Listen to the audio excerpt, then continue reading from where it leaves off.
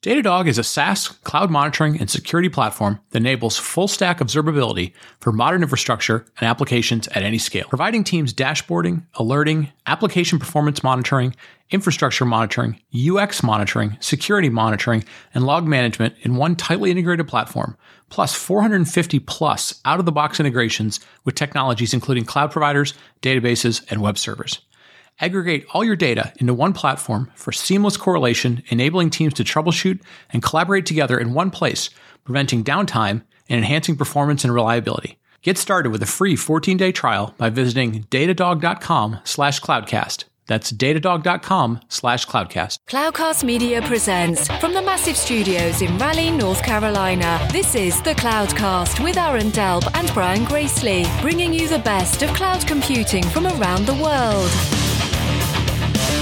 Good morning, good evening, wherever you are. Welcome back to the Cloudcast. We are coming to you live from the massive Cloudcast studios here in Raleigh, North Carolina. Hope everybody is doing well. Kind of middle to last third of August, which means A, it's still very, very hot. B, it means people are going back to school. Kids are getting ready to go back to school if they haven't already. I've already seen the lines starting to form for carpool outside of sort of elementary school level kids. I guess probably the kids who are on sort of full year cycles. I know the college kids are all starting to go back to school. We are emptying out the front room of our house and packing up for this weekend to take daughter off to college. Aaron's taking a daughter off to college. I know lots of friends and family are, so that's an interesting time. And then, all other things around school start to kick off, whether that is sports or parent activities or whatever that might be. But new schedules, new traffic patterns, all sorts of stuff. So end of August is always a very interesting time. People don't want the summer to end, although they would like the heat to end. And then they've got all this sort of new scheduling in their life. So anyways, another Sunday Perspective show. And boy, oh boy, what an interesting couple of weeks in terms of, dollars and cents more than technology dominating the cloud conversation and the software conversation. So we had a number of interesting announcements, around software licenses in kind of the infrastructure space, in the AI space, in a bunch of different things. We saw some interesting acquisitions. We saw some interesting earnings numbers and so forth. So what I want to try and do over as we get to the break and as we get to the second part of the show is really kind of dig into kind of where the intersection of all these things are, right? Cloud earnings, the sort of cloud giant earnings, starting to slow down a little bit, but having some interesting sort of things popping out in terms of where their spend is going, what their profitability looks like. Obviously, there's been some interesting news in terms of software licensing, in terms of, is it open source? Is it not open source? What happens if you change the licensing? And then a couple of acquisitions that are somewhat related to each other. We're going to kind of dig into those, how they relate to each other, how they relate to the bigger picture. So lots of stuff to kind of weave together after the break. Is your cloud bill out of control? CloudZero is building a platform that will let you analyze your cloud investment faster than ever before. You'll get accurate, granular visibility into your total cloud spend without the typical pitfalls of legacy cloud cost management tools like endless tagging or clunky Kubernetes support. CloudZero is how cloud-driven companies gain more financial control and predictability by driving immediate and ongoing savings. You can answer questions like, how can I save 20% of my cloud bill right now? Who are my most expensive customers? How much does this specific feature cost our business? Join companies like Rapid7, Drift, and SeatGeek by visiting cloudzero.com/cloudcast to get started today. Again, please visit cloudzero.com/cloudcast to get started today. And we're back, and I want to try and connect the dots on a few interesting sort of economic things around software in the cloud, which kind of got announced this last week and a half, the last 2 weeks or so. So a couple of things. Where to start? Do we start with software licensing? Do we start with earnings? Do we start with other stuff? Let's start with acquisitions. So in the monitoring observability space, even though Gartner came out with their Magic Quadrant this past week or so around monitoring and observability, in which they had Dynatrace first, Datadog second, and then a few others third. I'll have to find a link to it, put it in the show notes. Datadog in terms of market share is sort of far and away the leader in this, about twice the size of Dynatrace. So again, won't get into the details of why Gartner went one way or the other. But was interesting. So you've got Dynatrace, who is leading the market, I think around $30 billion in market cap. I might be wrong. I think it's around that range, $28 to $30 billion market cap. And then you had New Relic getting acquired by a couple of private equity companies for about $6.5 billion, same private equity companies that had acquired Sumo Logic. So you've got, on one hand, you've got New Relic, a monitoring company, Sumo Logic, a logging company. And there's been some rumors maybe they're going to get put together. But New Relic was, oftentimes looked at as maybe in the top 3 or so, like in the Magic Quadrant. And I thought it was sort of interesting because you've got the leader and then you've got, this one that's maybe second or third, maybe let's call them third, that couldn't necessarily make it as a private company or as a public company. So they ended up going private. So still viable business, but had to go private. It makes you wonder, okay, are we beginning to see in some of these domains, kind of a culling of the herd, if you will, right? We're going to see some consolidation around things that, yes, people need and want and obviously are paying money for, but, the market never tends to have more than 3 in any given segment, at least 3 very viable ones. So maybe it's going to be Datadog and Dynatrace and this combined Sumo / New Relic. Although we did hear some news that those two folks are both telling the market like that they're not going to merge together and put their functionality together. But anyways, so interesting sort of from that perspective, right? In a domain that has been very hot, we've seen a lot of investment. We're starting to see some consolidation and some things coming off the public market in terms of, can it grow fast enough? Is it growing fast enough? Can it be profitable enough? So that's sort of one data point we have kind of floating out there in a segment that we know is growing. People are very interested in it and had been reasonably profitable, right? We'd already seen, so that's a very data heavy segment. We'd already seen Snowflake beginning to see customers cutting back from sort of 5 years retention to 3-year retention. We saw AWS announce their numbers. One of the really interesting things about their numbers this last quarter, a couple of things, back to growing again, sort of beat their numbers. Hopefully somebody got some bonuses out of that because I know things have been a little tougher at Amazon and AWS lately. So somewhat slowing growth overall, which we've said for a long time is going to happen. You can't grow at 80, 90% forever. But it was interesting that they sort of said that they feel like companies are, their largest customers have kind of come out of or beginning to finish their sort of optimization, which has been going on for the last, 10, 12, 15 months or so, kind of as the pandemic has wound down, interest rates have gone up, companies were uncertain about their business. Now, it'll be interesting to see whether or not we hear those same sort of things from the other cloud vendors. I know they announced their earnings, but they didn't necessarily call that out explicitly. So I don't know if that's just better insight from AWS, if that's kind of just positioning from AWS, because they love to say that every day is the first inning. Maybe they're kind of signaling, hey, we're into the second inning or something. So that was sort of interesting. It gives us some sense of, how fast are people moving stuff into the cloud or not moving stuff into the cloud. Third thing that was sort of interesting was, you've got the cloud providers who are very interested in telling you forever, if at all possible, that we're always in the first inning. Maybe we're between the first and second inning, but we never want to be more than about the second inning because we want to provide a perspective that the market ahead of us is so incredibly big, right? They're just scratching the surface and so forth. But what was really interesting is, so they're essentially forecasting a forever long view. It was interesting to see some of the AI companies start to say, hey, they could get to things like AGI within a couple of years now, right? So you've got people who want to project to the market a very, very long game because they don't want to portray the idea that they've scratched the surface too much. There's tons of revenue. And then you've got other folks who are probably sitting there somewhere between, maybe a huge market, maybe a bubble to a certain extent, trying to set expectations that are impossibly close, potentially, and obviously trying to attract a whole bunch of money, right? So that always makes it sort of weird. It's like, are we in a slowdown period? And then you've got this other part of the segment of the market, which is giving you, ridiculously different timeframes and so forth and going on. And then the third thing that was sort of a big deal, at least in terms of trends and news and economics, was, we saw a couple of interesting shifts in terms of licensing. Not changes in terms of sort of business, kind of some of the community things that would happen, but licensing changes. So we saw a couple of the AI companies, in particular Hugging Face, who is kind of positioning themselves as the open source alternative to OpenAI, coming out with a somewhat business restrictive license. And I'll have to go and look at the name of it because it's one that I hadn't necessarily seen before. It was like HPOI, like HFoil or HP Foil or HTOIL, something along those lines. I'll find it. There's a link in the show notes for it.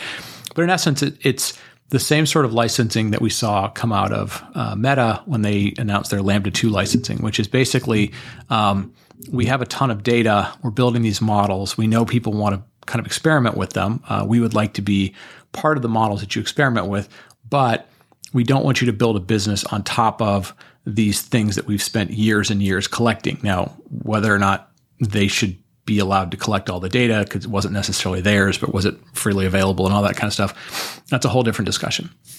But it was interesting to see more and more of these sort of AI companies essentially trying to get ahead of, the idea of we're building something that's open source and we're going to have to change it down the road. They're just sort of saying like, look, we're making things available to people, but we don't want them to get too big such that we're competing with them. Like we feel like we have a certain advantage, a certain moat, and we want to maintain that moat. And we're going to restrict the license within certain guidelines, such that you can play around with it. You can be part of our community, but you're only going to get so big. And we're probably going to see more and more of these things, especially as you think about the cost of building an AI company is and the amount of cycle times you need with GPUs and all that sort of stuff. Like your ability to burn through money will be extremely fast, and your ability to try and build a moat when everything is going really fast will be challenging. And so, you want to try and build some level of protection in that if you do figure out how to build a viable business and build a moat and build viable technology, that hopefully you can commercialize it. Because VC money is harder and harder to get. Interest rates are up. So that's not an unusual thing, right? I guess what's interesting is we're seeing it kind of up front from these companies that are in the AI space and the model space and so forth. And then the other one that kind of popped up that I want to dig into a little bit more, because I think there's maybe some interesting ramifications around the communities that we talk about a lot on the Cloudcast, is HashiCorp, who is a company that we have been covering forever. We've been covering them since Mitchell was first just simply doing the very first tool they had, Vagrant. And I think it was literally just him and Armand. Maybe it was him and Armand and Kevin, I think, had joined the company at that point. And they were just making tools to help you spin up VMs on various machines and spin up VMware and stuff like that. Obviously, they've gone on to do a lot of things. We've covered them for a long time over the years. We've got to know them. They built a viable business, mostly around open source, and some of which they commercialized, things like Terraform and Vault and other things. They went public, which was really interesting because we haven't seen that many companies that were truly open source make it to have a big enough viable, not only community, but viable commercial market to where they could go public, and the public markets accepted them. Did well at the beginning, as a lot of companies have done, lost a lot of value since then. So they're down about, I think, 2/3 since their IPO. I may not have it exactly right, but I think that's about right. And so they're going through the challenges of being a company that is fundamentally open source. Hence, you may or may not be capturing all of the value of the software that you create. The community is capturing a lot of value at no dollars in your pocket. And they essentially came out this last week and said, and they were very candid about it. They said, look, it is increasingly hard to continue to make money as a purely open source company.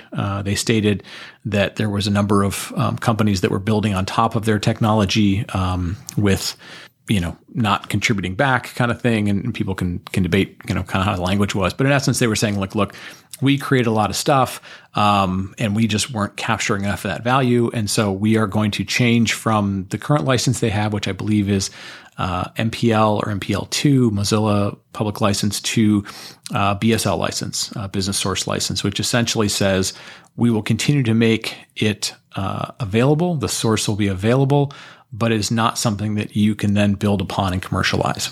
And, people have different opinions about whether or not that is a truly open source license or if it adds unnecessary or unusual restrictions. Anyways, you can dig into that. There's details there. We'll put some links in the show notes. What's interesting about this is it's interesting that we're beginning to see more and more companies, and we've talked about this in the podcast before, we've seen more and more companies who are saying like, look, we are more or less the dominant company in our open source project. We haven't necessarily donated it to a foundation. So, this could be Mongo, or this could be Cloudera, or this could be, Confluent, or it could be, any of the companies that you think of that are sort of kind of the dominant software company for their project. Docker was this way at one point in time before it sort of got forked off as OCI and stuff. And in essence, they're saying like, look, it's hard when you don't capture a large percentage of the value commercially that your community uses. And it's a catch-22 situation, because on one hand, even if you were building the majority of the software, even if you could argue like, look, as HashiCorp does, like we're contributing 95% of the software. In order for the market to know about your product, in order for the market to use your product, we've created this habit within, developer usage and end user usage and all sorts of things to say, hey, as a trade-off for having less of a sales force, for having less dollars spent on marketing, we are going to essentially make our go-to-market, the bulk of our go-to-market, essentially free, through community available bits and so forth. And in doing that, you significantly reduce your cost, you build word of mouth, you build communities. And the goal obviously is to build enough additional technology upon, above and beyond the free stuff, or make the product complex enough that even though it is free, people come back to you and say, I need help. I either need help in supporting it, in designing it, or I need stuff that you don't give to the community, i.e. the kind of open core model.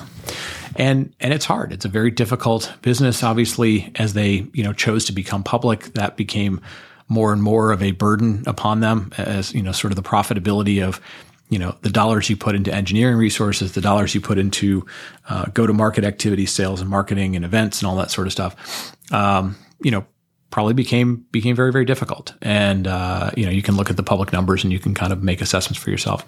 I think what's very interesting about this is HashiCorp had, very, very large communities. And some of the projects obviously monetized at different rates than others.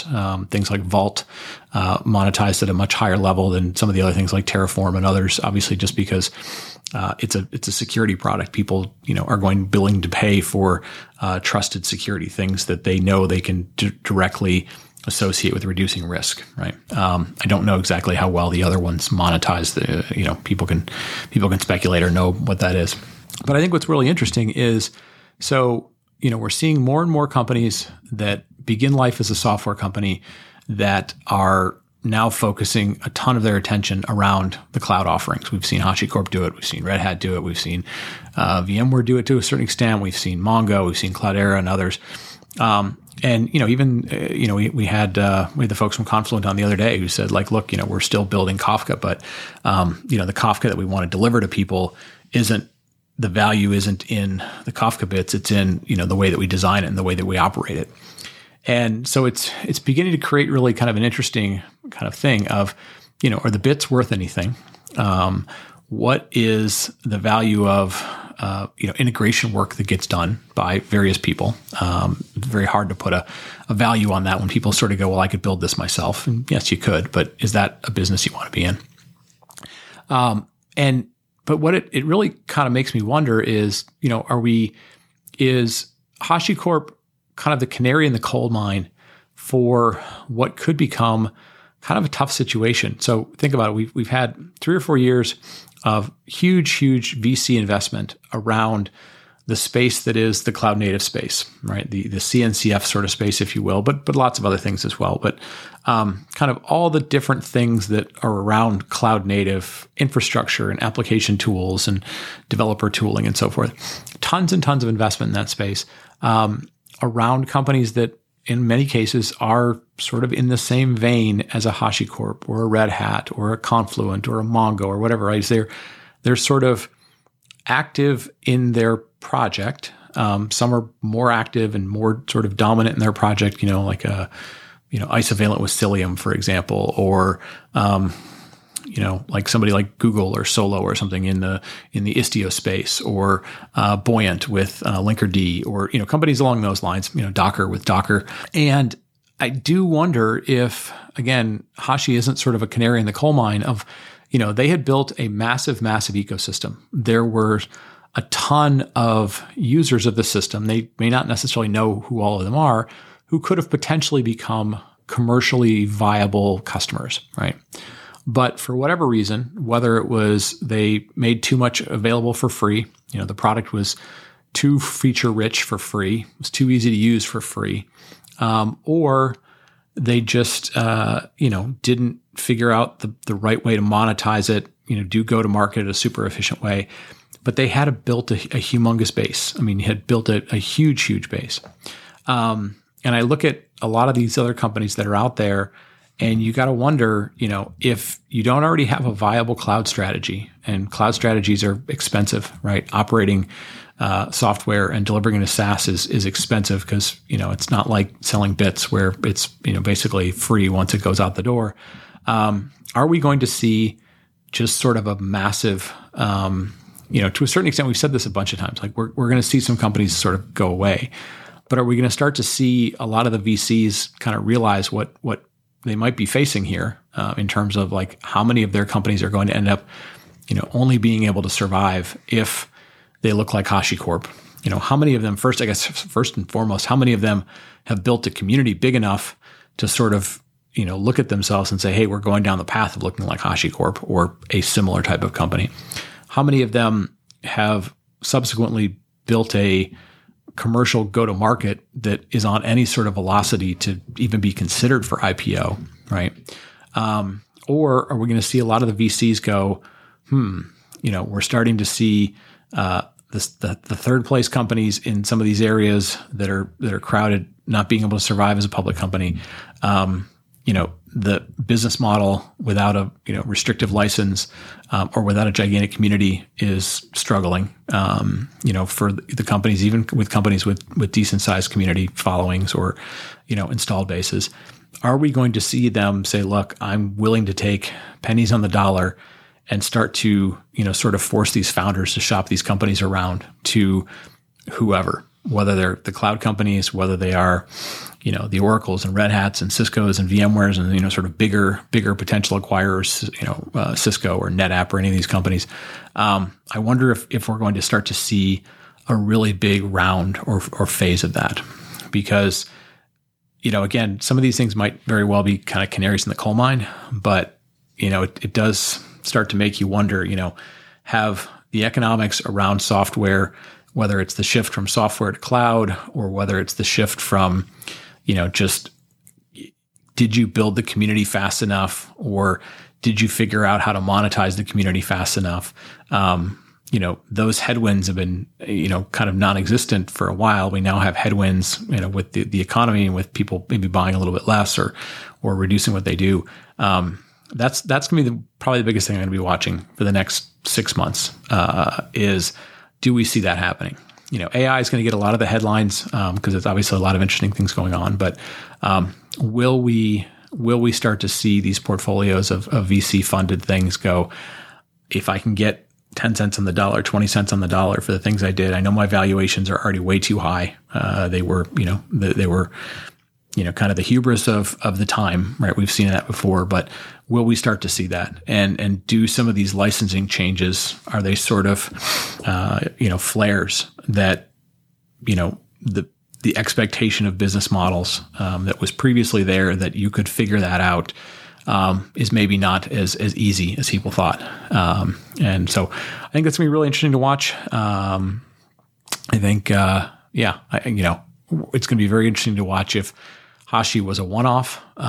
Maybe it just had to do with the fact that, they went through some leadership changes over the last 3 or 4 years since the IPO. Maybe it's just harder to run the business after the IPO. We all know it is harder to run a public company than it is a private company.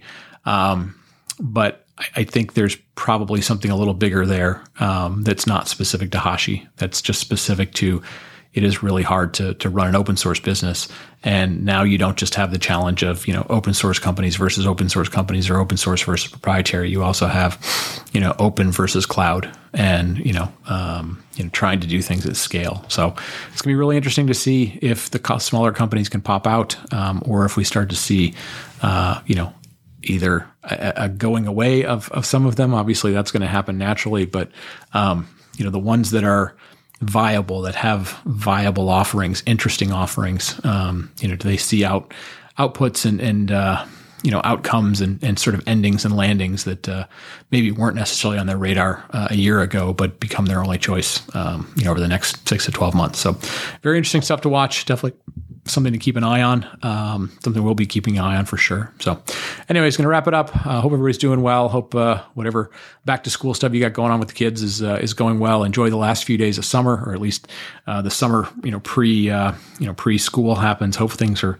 cooling down a little bit where you live, but boy, I know it's hot, at least a lot of the places here in the States and so forth. So anyways, thanks again for listening. As always, thanks for telling a friend. Thanks for helping us grow the show. Thanks for helping us grow the community. Thanks for being part of the community. So with that, we'll wrap it up. We'll talk to you next week. Thank you for listening to The Cloudcast. Please visit thecloudcast.net to find more shows, show notes, videos, and everything social media.